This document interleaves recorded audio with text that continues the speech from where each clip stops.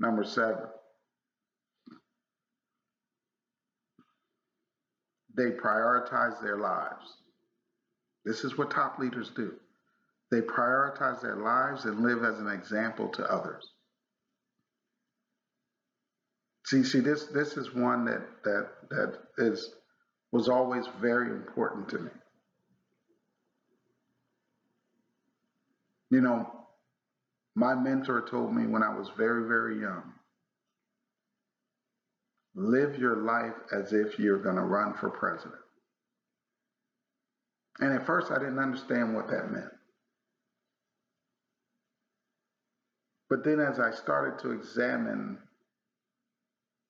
the presidency and how much vetting and how much they're under a microscope and how much of their past, right now, one of the presidential candidates is being accused of sexual assault that happened 30 years ago.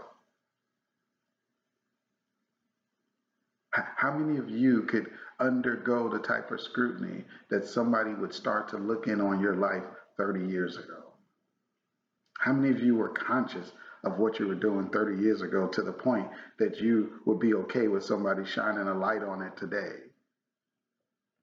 See, I was taught at a young age to live that way.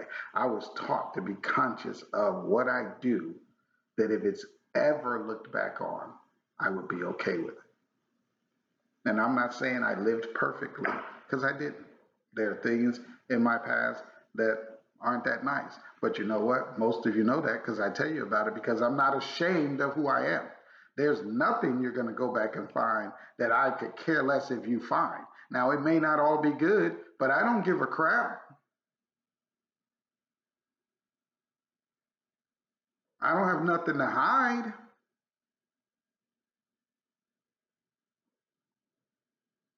And that's how you got to live your life, is you can make mistakes, but accept your mistakes. Because none of us are perfect. And I think that's living your life in a way that would be an example to others.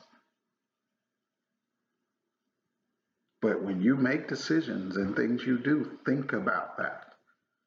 Is this what you would like duplicated about you?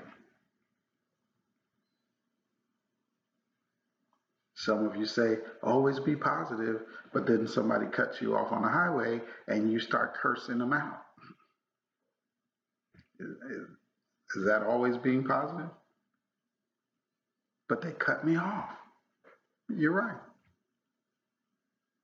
But could you not be an example of not allowing someone that does that to change your entire attitude to negativity?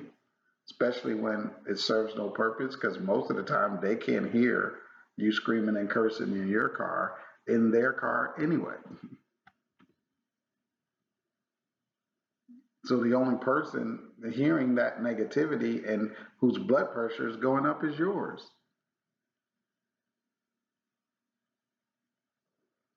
Live your life as an example. Make decisions that will be decisions you would want others to make on your behalf. That's great leadership.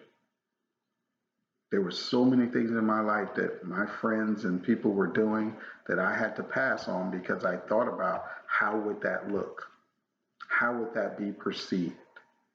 What if somebody in my team ran into me? What if one of my clients who I invest their retirement saw me doing that? What if all that would run through my head every time I had to make a decision of to do or not to do something.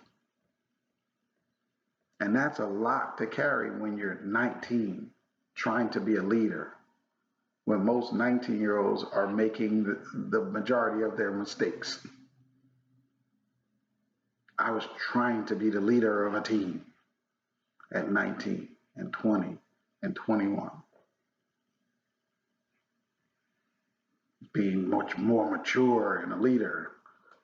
At 22, by 23, I was married with a home and a BMW in the driveway. By 23, I look at our 23-year-old now. What?